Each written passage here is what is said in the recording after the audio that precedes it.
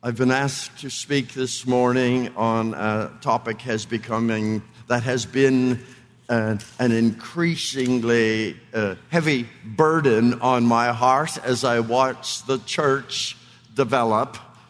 And for many years, I have been concerned about the way in which we read the Scriptures, and the way especially in which we don't read the Scriptures. I've been asked to talk about the only Bible Jesus had, helping Christians recover a love for the First Testament. We'll talk about that last phrase in a few minutes, but I am really keen on the first part of that title this morning, the only Bible Jesus had. But I'm a bit concerned about the second part, helping Christians recover a love for the First Testament. The word recover assumes we once had it, a love for what you call the Old Testament. I know a few people who have this love. Several of these have had a powerful influence on my life. My father was a bivocational minister, farmer, who was deeply committed to the entire Scriptures as the Word of God. But like many others, he was much more at home in the New Testament than in the only Bible that Jesus and the disciples had before the apostles began to write their own inspired and canonical works. The person who turned my life around on this matter was a man named Reverend Henry Harder, who graduated from Dallas Theological Seminary, and after a decade or so of teaching at our denominational school down the road here in Fresno, he came to Saskatoon, Saskatchewan. Don't you love that? It just rolls off your lips. Saskatoon, Saskatchewan, while I was a student there at the university. Before he came, I hardly ever heard I hadn't heard of a pastor who would dare to devote 50% of his preaching to the only Bible Jesus had. But for the first time, the other 50% began to come alive for me. It made a huge difference in his preaching, the First Testament, the only Bible Jesus had. And he quickly connected with a bunch of Jewish rabbis in Saskatoon. His sermons were salted and peppered with anecdotes and perspectives that he picked up from these folks. Shortly after I graduated, the Lord called him away to another sphere of ministry. But with hindsight, I often think that the Lord sent him to Saskatoon to be the pastor of our church for 2 years just to get a hold of me. And it worked to some extent. He was the one who ignited the spark on my heart and mind for the Hebrew Scriptures. I am confident that if he had not showed up in my life, then I wouldn't be here today. I had no idea how life-giving the First Testament could be and how living it was. And there it was, right under my nose. He helped me not recover it. He helped me discover it. And I think in many places that is what needs to be on the agenda, helping Christians discover a love for the First Testament. For many people, the First Testament is a dead book. And there are many reasons for this. There are historical reasons. The First Testament concerns times and places so far removed from our own, we cannot imagine it speaking to us. How would its authors know what concerns us? There are cultural reasons. The First Testament seems preoccupied with cultural issues that bear little connection to the world in which we live. And there are literary reasons. The First Testament contains literature that's really tough to interpret and that's often very strange. Gentlemen, don't try quoting the Song of Songs to your wives. Your belly is a heap of wheat.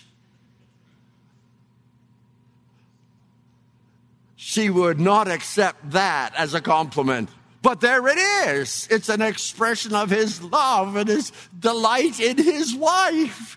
What are we supposed to do with this? And then there are ethical issues. The First Testament seems to represent an ethic that many think is vastly inferior to the ethic of love in the New Testament.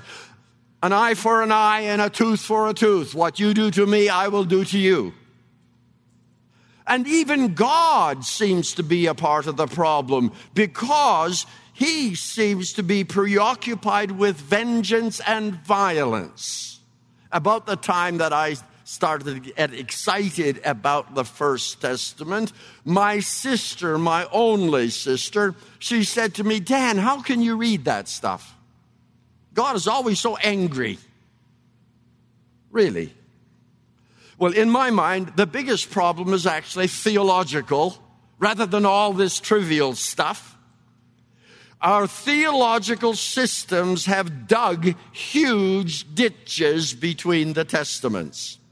With Lutherans, the problem is the stark antithesis between the law-based culture of ancient Israel and the grace-based culture of the New Testament. These are two different worlds. With Anabaptists, those are my roots, the problems are both ethical and theological. How can we justify the Israelites wiping out the Canaanites? I get a lot of emails from people. What's with that? But what's even worse is how can Yahweh, the God of Israel, be the one telling them to do that? What sort of God is that? And of course, with dispensationalists, and that's where I grew up. My father was one of these. It's a theological structure that encourages us to discount segments of Scripture that classical versions of the movement at least declared applied to one day. I know there are some people who cannot preach from the Sermon on the Mount because that's for the Jews in the millennium. Well, if we're going to do that with some New Testament texts, it's all the worse for the First Testament, the Old Testament. Feeding these dichotomies are preoccupations with the Pauline epistles, which represent a sort of canon within a canon, and we take his apparently categorical negative statements about the law as the lenses through which we should read all of Scripture. So that the New Testament is thought to present a solution to the sin question that is fundamentally distinct from the solution presented in the First Testament, which obviously failed. In radical circles, the New Testament fixes the problem of the Old Testament.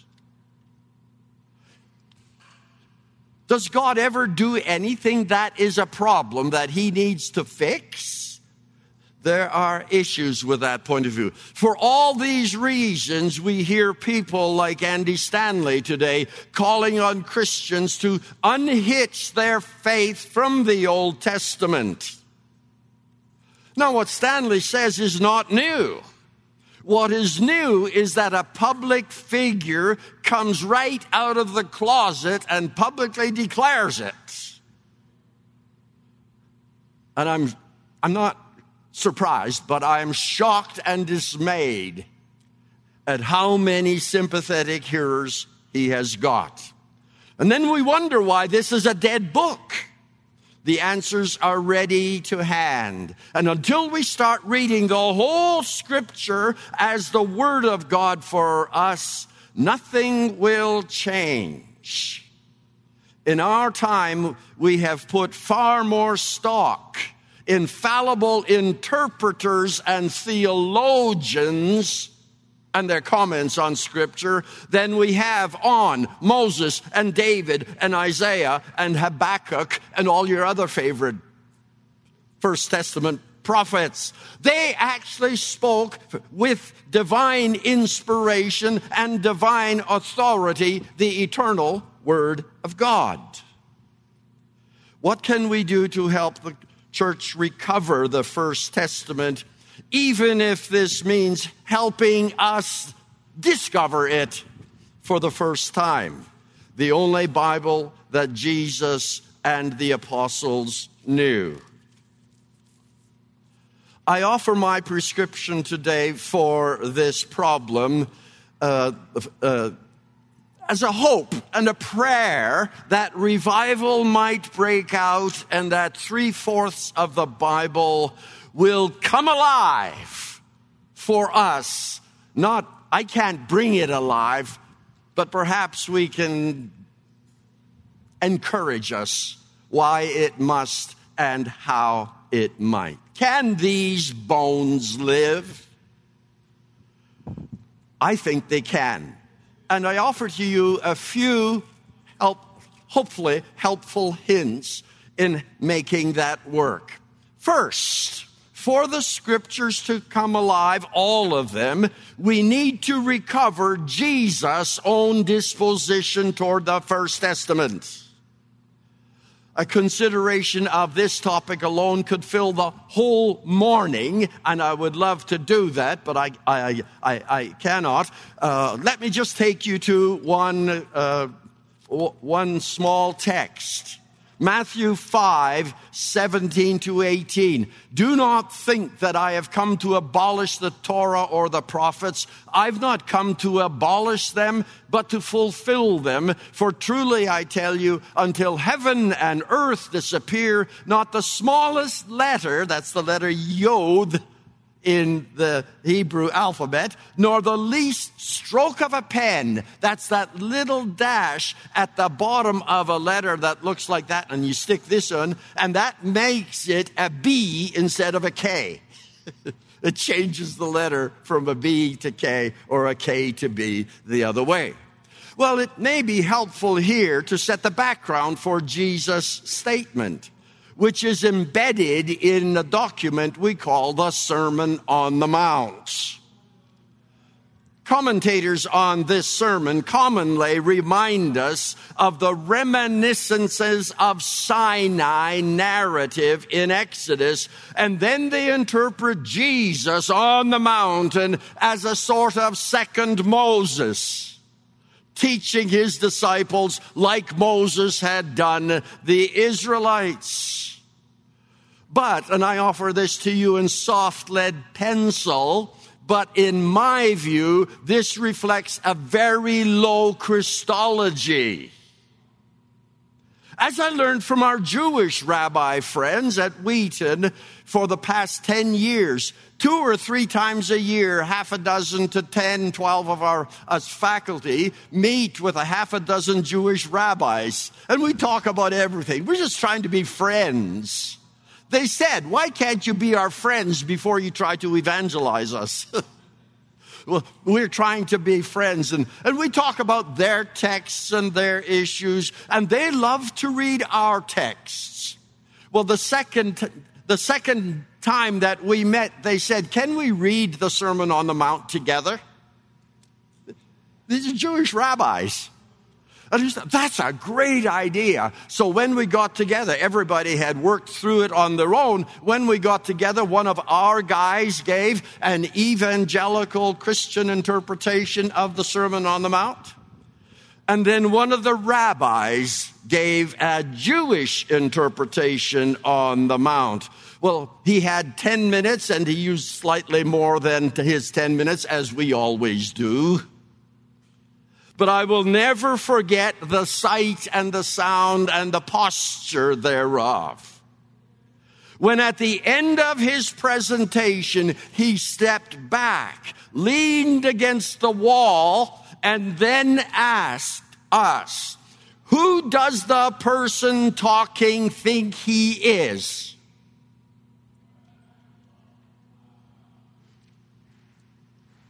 That's a very critical question. After a minute or two of awkward silence, he answered his own question. He thinks he's God. And that's why we reject him, because that's blasphemy. He's all right with you thinking he's a Moses figure.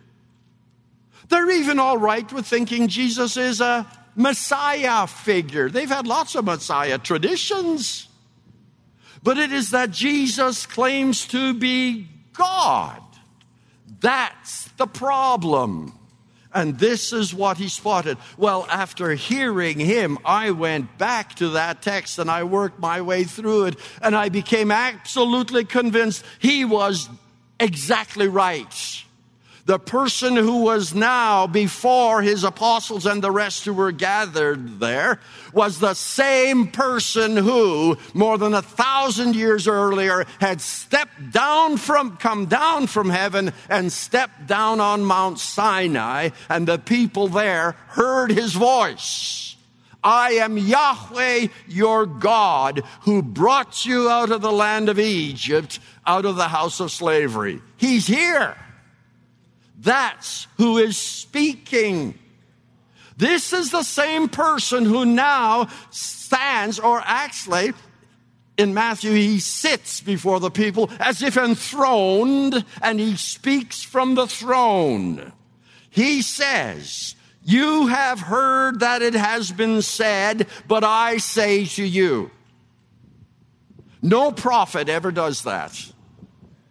Moses never did. But Jesus does. It comes from the lips of the same God of Israel and the King of heaven and earth, who a millennium earlier, for a year and a half, had communicated from his temporary terrestrial palace at Sinai. That same person now declares that I have not come to dismantle or abolish the Torah or the prophets, but I have come to fulfill the entire canon of Scripture. Well, what does that word fulfill actually mean? It's ambiguous. It could mean I've come to put the whole thing into effect. No prophet, not even Moses, could do that. It could mean I have come to embody before you its ethics and values perfectly. No prophet could do that. Or it could be I have come to declare its full meaning and significance. What it does not mean, I've come to put an end to it. Cannot mean that. For Jesus, the canonical assemblage of Torah and prophets represents a fixed, authoritative, permanent, irrevocable record of the very words of God. Romans 3:2 expression. What advocates of unhitching the First Testament from Christian faith do is not only foolish, it flies in the face of God's own declarations. What chutzpah, presumption, arrogance. How can you do away with that which Jesus himself declares eternal truth? Now, how intent Jesus was to fulfill the entire canon of Scripture is evident in his ministry. especially the way he grounds everything he does on prior revelation graciously revealed to Israel. He often prefaces his statements with comments like, "It is written." That means it's authoritative. And he explicitly quotes the scriptures as authoritative. I can give you a whole list of these. If we have marinated in a book like Deuteronomy. I grew up in a home where German was the mother language, and my father at the breakfast table every morning we had devotions. He'd read scripture, and then we'd all stand in good Russian style to pray. When he read from Deuteronomy, he read from 5th Moses. That's what it's called in Deuteronomy. 5th Moses. 1st Moses, 2nd Moses, 3rd. That's better than Deuteronomy, which leads us astray. If we've ever marinated in this book for any length of time, we will recognize that even a familiar text like the Lord's Prayer is steeped in the language of Deuteronomy. Our Father. That's straight out of Deuteronomy chapter 14, verse 1. Sons you are to the Lord your God. The whole thing is full of Deuteronomy was Jesus' favorite book. He alluded to and quoted from it more than he did from any other book, and yet it's dead to us. When we recite the Lord's Prayer together, as we often do in our church, we are expressing our thoughts in the language of the Torah, the book of Deuteronomy. It's a living text. Second, we need to recover the apostles' disposition toward the First Testament scriptures. In the book of Acts, the apostles lace their speeches with quotations and allusions to the First Testament from beginning to end. To them, it's important to demonstrate that the coming of Jesus represents a climactic moment of divine revelation, the record of which is preserved in the First Testament. Paul represents the apostolic perspective in 2 Timothy 3:16. All scripture is inspired by God and is profitable for teaching, rebuking, correcting, training in righteousness, so that the man of God may be complete, equipped for every good work.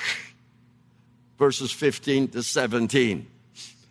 Now, although most of Paul's letters will have been circulating by the time he wrote this letter to Timothy, they were circulating.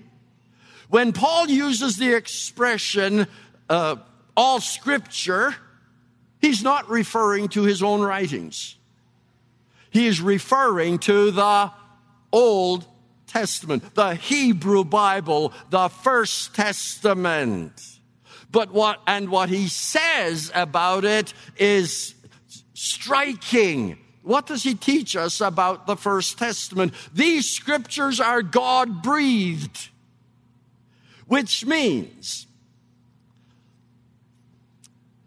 they are inspired, divine, literary creations, and their breath gives life to us.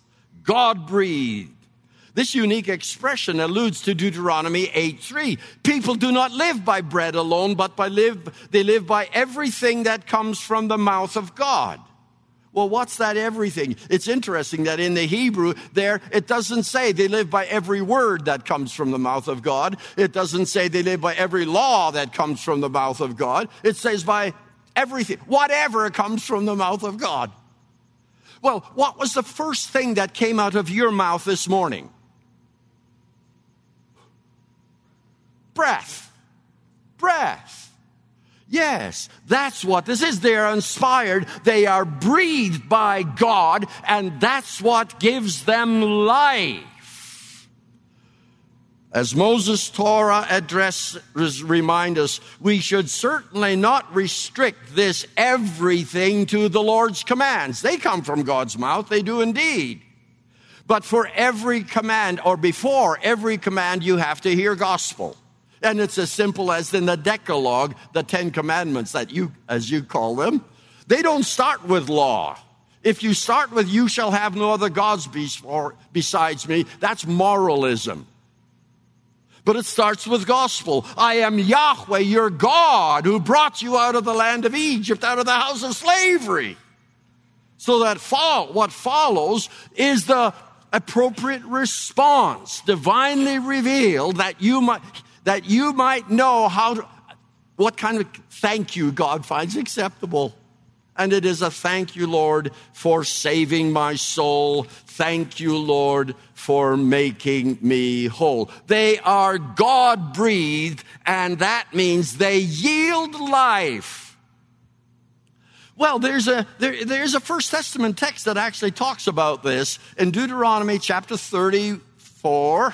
And it's all over, chapter 31, it's echoed all over the book of Deuteronomy. We have a very interesting text. So Moses wrote this Torah, and he gave it to the priests, the sons of Levi, who carried the Ark of the Covenant. Moses commanded them, saying, at the end of every 7 years, at the time of the year of remission, at the Feast of Booths in the tabernacles, that's where we are.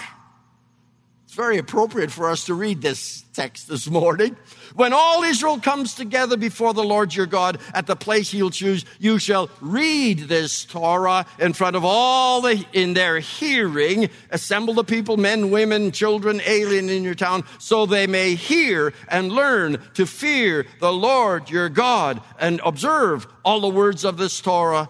And elsewhere he will say, that they may live. There is a chain here. Reading leads to hearing, which leads to learning, which leads to fearing, which does not mean fright here. Because what you're hearing is not just laws, do this or else. The laws are always preceded by gospel, and that's why when you read the book of Deuteronomy, keep your eyes open and your pen handy to mark all the places where the Lord says, I am Yahweh your God who brought you out of the land of Egypt. I am the Lord who cared for you. I am the Lord who entered into covenant relationship with you. I am the Lord who is giving the land to you. It's all grace. Keep that in your mind. And then fearing comes to mean trusting awe. In Deuteronomy, that's what it often means. Trusting awe. Fear that you may obey. This is no longer legalism. This is the response of trusting awe, the demonstration of trusting awe in response to the grace and with full gratitude for God's salvation. And then you will live. That's what comes out of the mouth of God. The scriptures, which you hear, which you learn, and then you fear, and then you obey, and then you live. What else does Paul say about the scriptures? They are useful, valuable, profitable, effective. The point is, they accomplish the goals for which they are sent. They work. We've all experienced that. We've witnessed it when people grasp the Word of God, or should I say, when the Word of God grasps them, they come alive and they're changed. Third, they are effective for teaching. Instruction, the Greek word, reflects precisely the semantic range of Hebrew Torah, which does not mean law. It means instruction, and it comes in many forms. They're effective for refuting error. They're effective for correcting false, for training in righteousness. They're effective for creating a godly person, adequate, capable, fit for every good work. That's what the scriptures do. They transform us like this. We need to regain a confidence in the power of the Scripture and the sufficiency of Scripture to do its work, empowered by the Holy Spirit. So that righteousness you shall pursue becomes the result. A righteous people. A third lesson. We need to recover the disposition of the early post-apostolic church. Now I'm getting into a world that I know very little about. And chances are one or two or three of you here know even less than I do.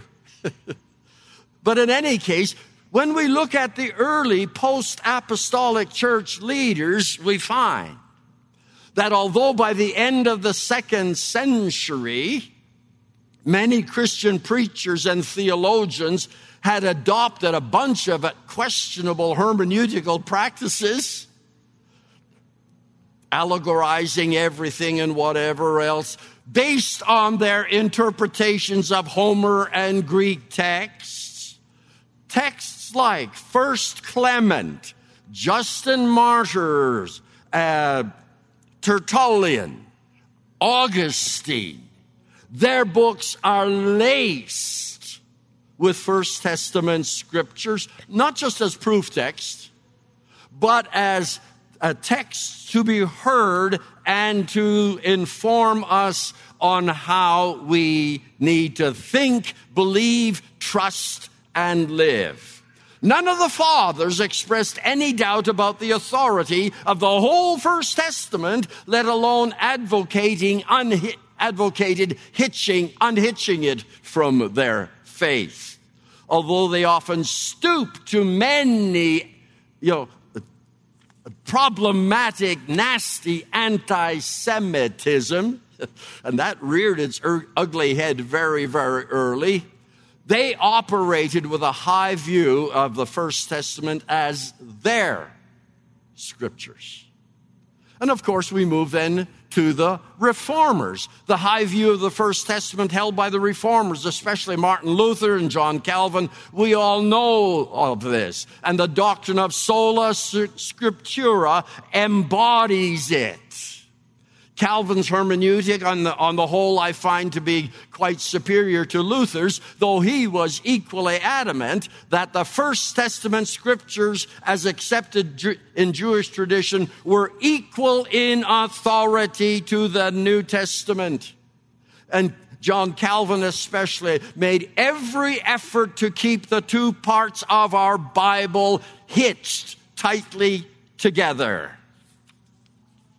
If this is the view of evangelical Christendom down through history, the question is, how did we go so wrong? How did we get to this point where we never read it? When's the last time you read Leviticus for devotions?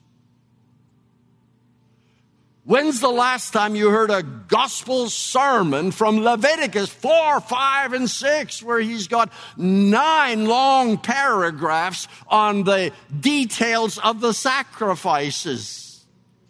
A year or two ago, I was asked to speak at a men's conference on why do Christians need to read the Old Testament? That's their word for it. Why should Christians? Well, I started by reading from Leviticus chapter 4, and I read about the first 20, I read about 20 or 25 verses as boringly as we always do when we read the Old Testament. And after I was done, I asked the crowd gathered there, as I was reading, did any of you hear the gospel? There were 300 people in the crowd. Not a single one of those 600 hands went up. They didn't hear the gospel, even though at the end of every paragraph there is, thus the priest shall make atonement for your sins, and they will be forgiven. And they will be forgiven. And they will be forgiven 9 or 10 times in that stretch. There's the gospel. This is what the ancient pagans all longed desperately for. They knew the gods were angry. They knew they had sinned. And they knew they needed to do something about it. But they didn't know which god they had offended. They didn't know what the sin was. And they didn't know what it would take to fix it. So they experimented and they tried to figure out. But they always came away from that sacrifice or whatever it was, that observant, feeling more confused and wondering than they did when they came. Did it work? Did we change the scowl of the God into a smile? That was the point. The Lord reveals crystally clearly how it works so that when David is forgiven, he says, oh, the privilege of the one whose transgression is covered, whose sins are forgiven. My sins are blotted out, I know. My friends, that's gospel. It's all over Leviticus, all over there. Well, what else do we need?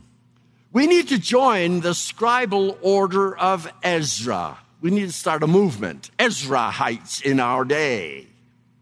After reviewing Ezra's pedigree and his migration to Jerusalem in Ezra 7:19, verse 10 summarizes the commitment that underlay Ezra's work for the reconstituted community in Jerusalem.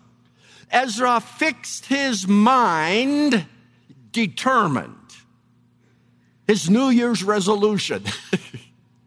He fixed his mind on studying the Torah of Yahweh, applying the Torah of Yahweh, and teaching the Torah of Yahweh. Hey, if you're not going to study, it'll never come alive for you. And it has to be in this order. If we teach before we've studied, that's dangerous. That yields heresy. If we teach before we've applied, hey, that's hypocrisy. The speaker needs to be the embodiment of the message. This is critical. This requires deep study involved in a series of steps. How do we study the scriptures? Well, for one thing, I am convinced we need to start reading the scriptures aloud. The scriptures were not written to be read privately or silently. The Hebrew word for read is cry out. And when we hear the scriptures, we need to hear the voice of God in the scriptures. So we need to read entire compositions. The Sermon on the Mount was written so that you read the whole thing at once. Paul's epistles, the book of Romans, read the whole thing at once because it's the whole sermon. They didn't have verse numbers. They didn't have chapter numbers. There's no such thing. If you ask Paul, what's your favorite verse in Scripture? He said, what are you talking about? I have no idea what you're talking about because they didn't number them. These were continuous texts. Secondly, we need to involve ourselves in inductive wrestling with the text. And I'm especially concerned here for those whom God calls to shepherd the flock of God. They particularly need to wrestle with the text so that what they share with the people is the overflow of what they have learned of the text message to them. Wrestle with it, work with.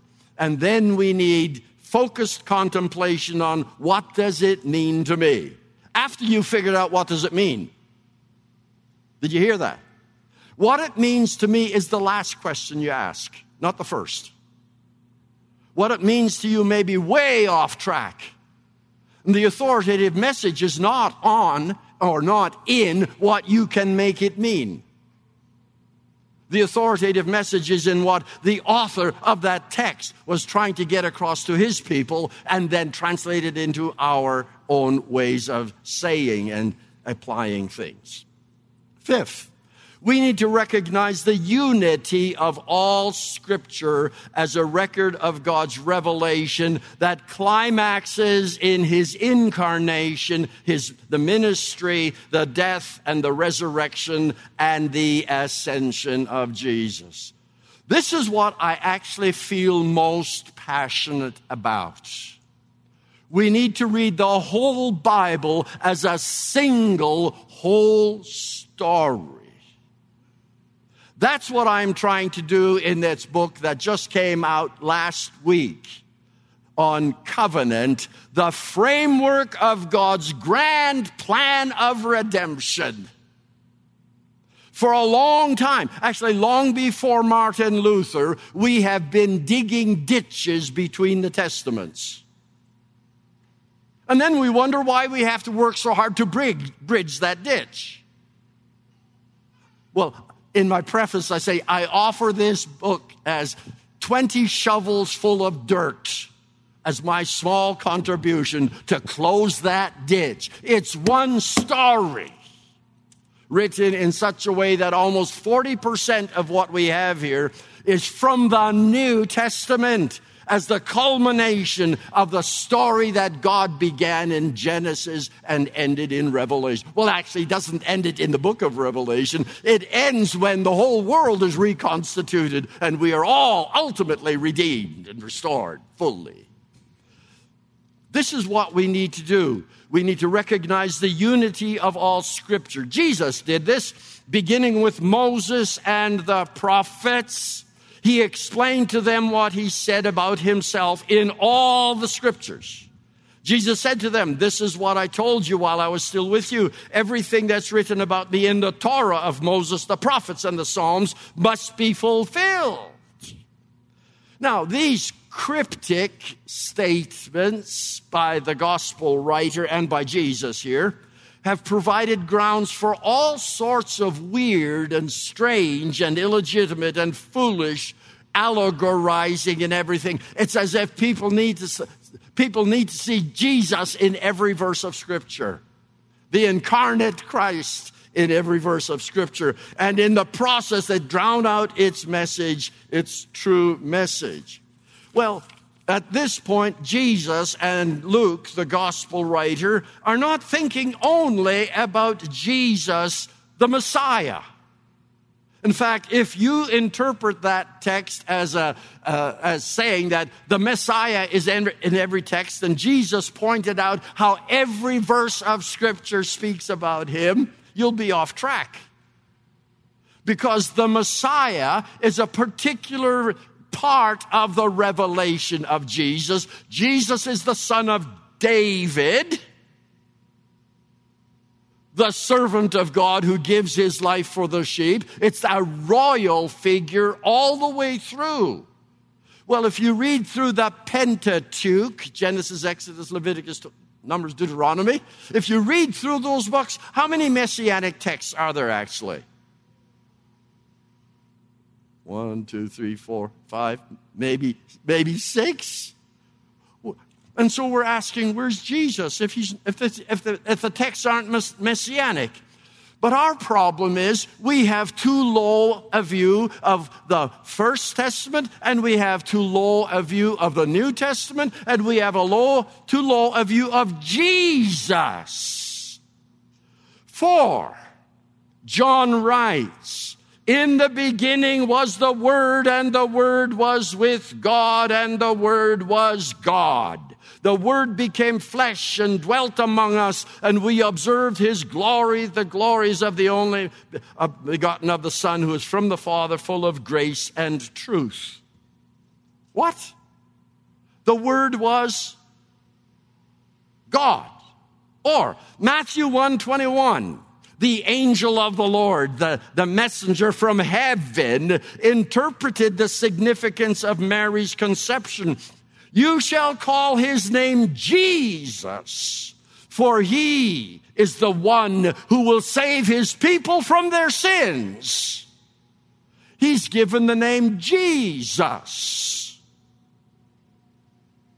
because he's the Savior. That's what Jesus means, Jesus. Yehoshua. It means, and so we say, well, Jesus is a second Joshua. No, he's not. That's a low Christology. Joshua's name says nothing about Joshua. Remember Numbers 13. In Numbers 13, you've got a list of the names of all of the scouts, you call them spies, that Moses sent to the promised land. And there is Joshua representing Ephraim. And then there's a little parenthetical comment. Hoshea whom I named Yehoshua. Moses named him. Hosea means he will save, or he has saved. And the question is who? Well, it depends where you live. If you live in Tyre, it's Baal Melkart will save. If you live in Babylon, Marduk will save. If you live in Egypt, it's Ra will save. What does Moses do? He says, no, we can't do that. In the light of the Exodus, the point of which was, then you will know that I am Yahweh, the Lord. Yehovah.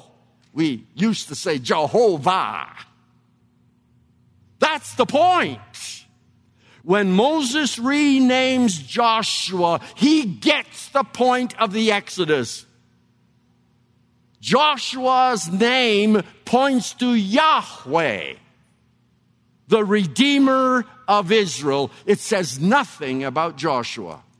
And so now when the angel says to Joseph, you shall call his name Jesus, for he will save what? His people from Egypt. This is Exodus language. Where was Joshua in the Exodus story? Nowhere. Nowhere. We don't learn about Joshua until after they had crossed the Red Sea. They'd been saved, and then we're fighting the Amalekites, and Joshua's out there as a general. But that's not the Exodus. Joshua had nothing to do with Israel's salvation. Who did it? God, Yahweh. So what this angel is saying to Joseph, you shall call his name Jesus, or she shall call, for he will save his people from... Jesus is Yahweh. Jesus is God. Paul does the same thing. Well, Matthew then goes on to say, look, the virgin will conceive and bear a son, and they will call him Emmanuel, which means God with us. Here's one case where the name says something about the person who has the name. He is God with us. Yes, the Jesus who would walk the streets of Jerusalem and the roads of Palestine, ministering to the people and announcing the arrival of his kingdom. This is the one whom John the Baptizer, or do we say Baptist here? He was a Baptist. When people ask, who are you? What did he say? I am the voice of one crying out in the desert, make straight the way of Yahweh, which the Greeks translated in the Septuagint as the Lord, which then finds its way in. But if you look in your Bibles, Lord in that context is capital L, capital O, capital R, and capital D. And when they do that, they always mean the personal name of God. That is the... John the Baptist knew he was preparing the way for Yahweh, Jehovah, God, the God of Israel. And he's back. He's right here. Paul does the same thing when he says in Romans 10:13, Peter does it in Acts chapter 2, whoever will call upon the name of the Lord is not a name. That's a title, which we get from the Greek translation of Joel. The name of God, he has only one name. It's YHWH. We don't know how to pronounce it because the Jews stopped pronouncing it. They thought they might mispronounce it and invoke the curse on them. I'm sad about that because when you speak of somebody by title rather than by name, you lose something. We have very good friends. We were married in the same year, and we've done lots of celebrations of anniversaries together and whatever else. But when we are together, my friend always talks about my wife. Doesn't she have a name? She has a name. Now, in the company of strangers here, I think I've alluded to my wife, Ellen. She has a name. She's more than that person who holds an office. You shall call whoever will call upon the name of the Lord. There's only one name, Yahweh, in the Old Testament, YHWH, which translates in the New Testament to Jesus. That's not a dictionary definition, but that's what the name signifies. As Yahweh, He is the Savior. Jesus is that. So, when I read the First Testament, wherever I hear of the Lord, the God of Israel, guess what? Who is that? It's Jesus. And when God revealed Himself to Moses on the mountain, you remember Moses said, Lord, show me your glory. Or is it glory? I'd like to see your glory. What does God say? I will let my goodness pass by you. And Moses goes up and he says, and then he hears, I am Yahweh, Yahweh, gracious, compassionate, long of nose. Not Pinocchio. It's an idiom for extremely patient, full of chesed, truth, who forgives every sin, but I will not leave the guilty unpunished. That's Jesus. And when John writes at the beginning of his epistle, the Word became flesh and dwelt among us, and we beheld His glory, the glory of the only begotten of the Father, full of grace and truth. That is a summary of Exodus 34, 6 and 7. John is hereby writing that when Jesus is before us, that person who stood before Moses is here. He's the embodiment of all of that. The Scriptures will not open to us, come alive for us, until we recognize that the Jesus of the New Testament is the Yahweh, the God of Israel of the Old. It's the same person here in the flesh. In our day, the wind has blown my pages apart here. Let's go to number 6. We need to recognize the Scriptures as one story, and the main character is the same person all the way through. That was the point of all that harangue. Number 6, we need to rethink our nomenclature for the Hebrew Scriptures, both as a whole and in its parts. Let's begin with how we refer to the Hebrew Bible, which we generally call the Old Testament. You've heard me using over and over again already. First Testament. What you call something matters. Any of you who have ever tried to publish anything, you know that. Or those of you who run companies, the logo matters. What you call something matters. And when we call it the Old Testament, that matters. Why? I am convinced that the problem is not necessarily testament, though that is a slight problem, but the bigger problem is old. We live in a day where we worship novelty. Anything that's old is out of date. Now, Paul does use the expression Old Covenant in 2 Corinthians 3:14 when he speaks of the Israelites' minds being hardened. For to this day, when they read the Old Covenant, that same veil remains unlifted, because only through Christ is it taken away. Yet to this day, whenever Moses is read, a veil is over their hearts. So he equates Old Covenant there and Moses. But it is clear that Paul is not thinking about the Hebrew Bible as a whole. He's thinking about that ritual system that was established at Sinai.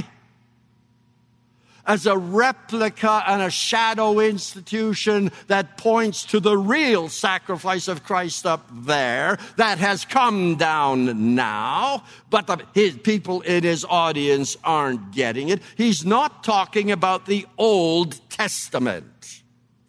In our day, when we worship novelty and despise antiquity, the connotations of old versus new differ significantly from what I am doing, first versus second, or first versus new. I can go with New Testament because that's in the Bible. Old Testament is not. The New Testament never refers to the Old Testament as the Old Testament.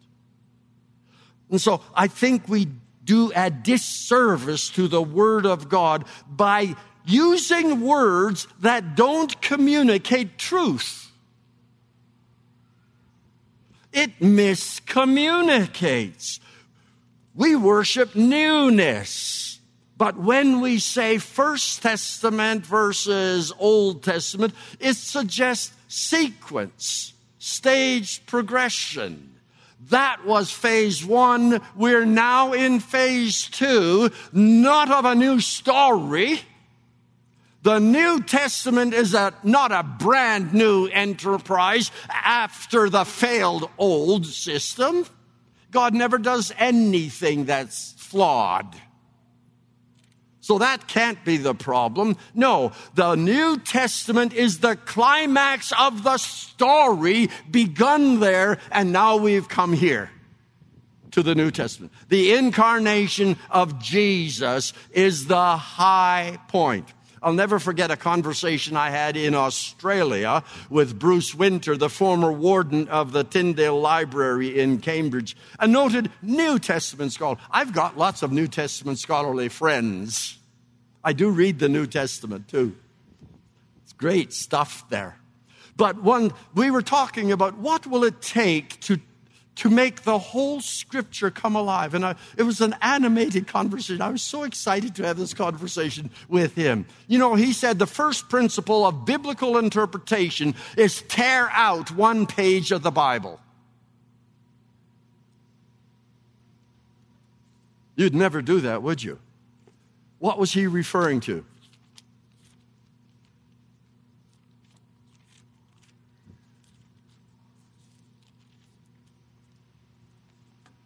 It's this page.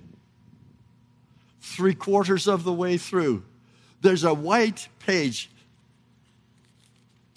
Wasted page. Tear it out.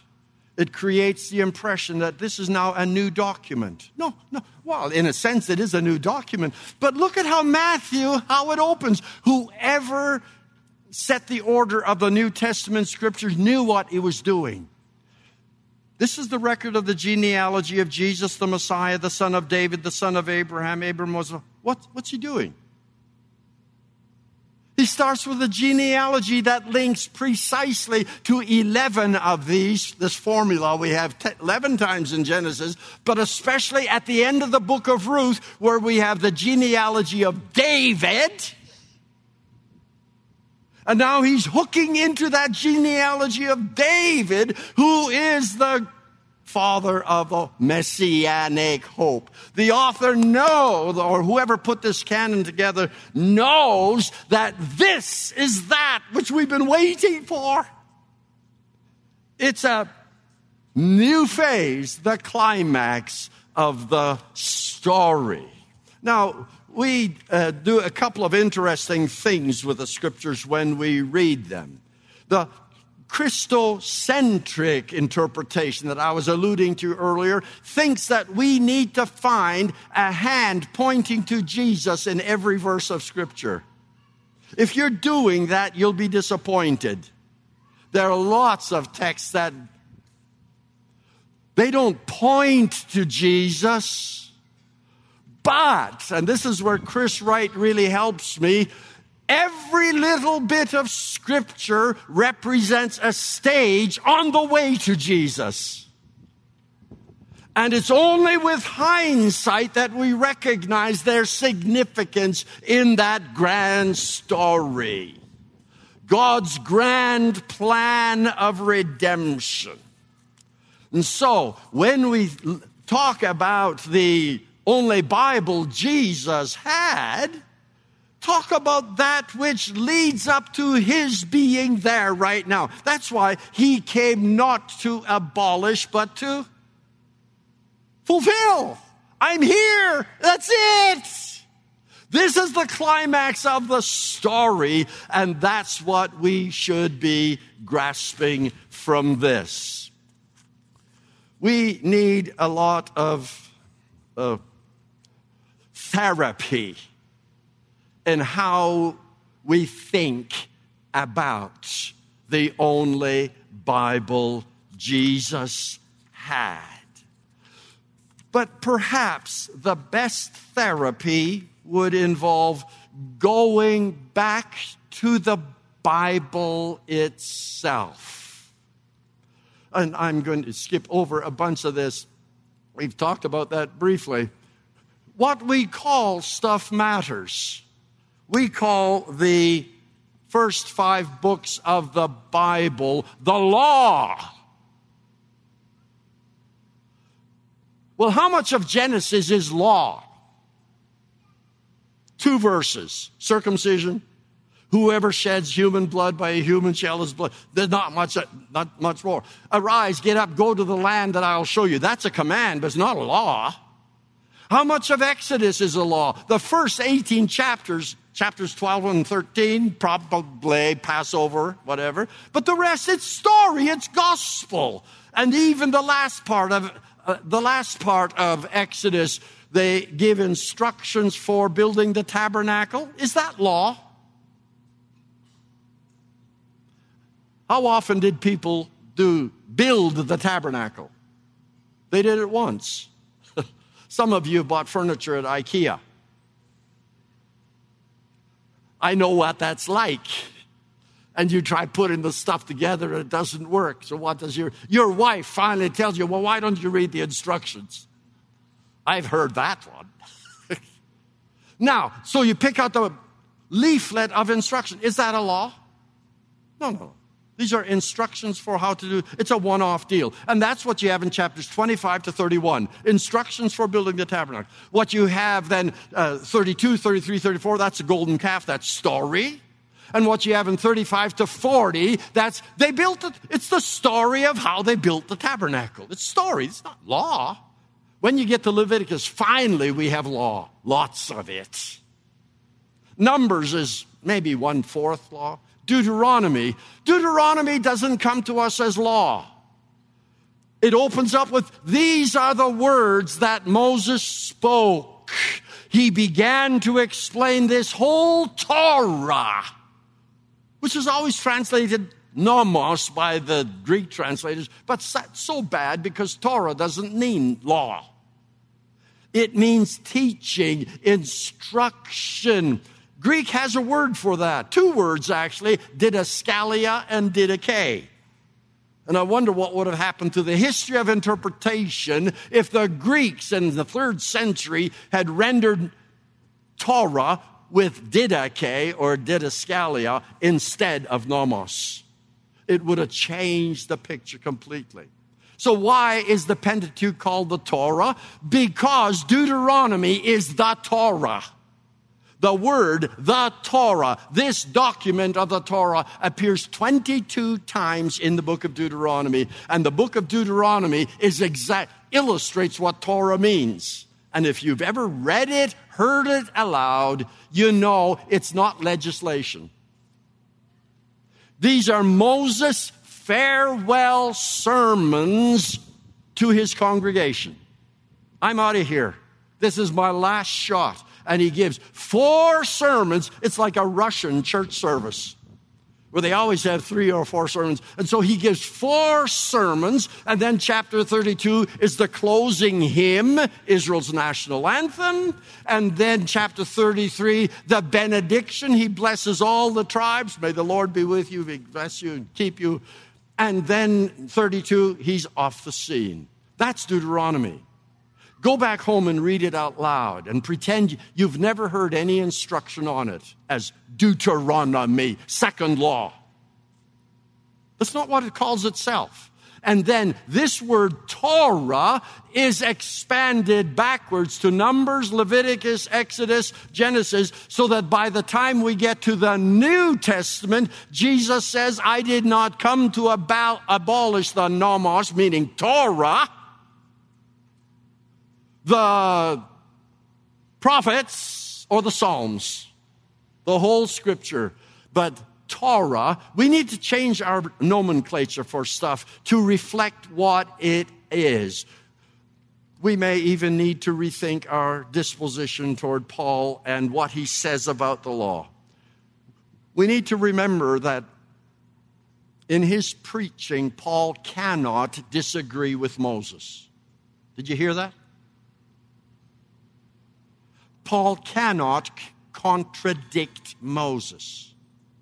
It's the same God who inspired both people. And both of them claim inspiration. They know what they're doing. Moses says repeatedly in Deuteronomy, I commanded you, or I spoke to you, I taught you exactly the way the Lord has commanded me.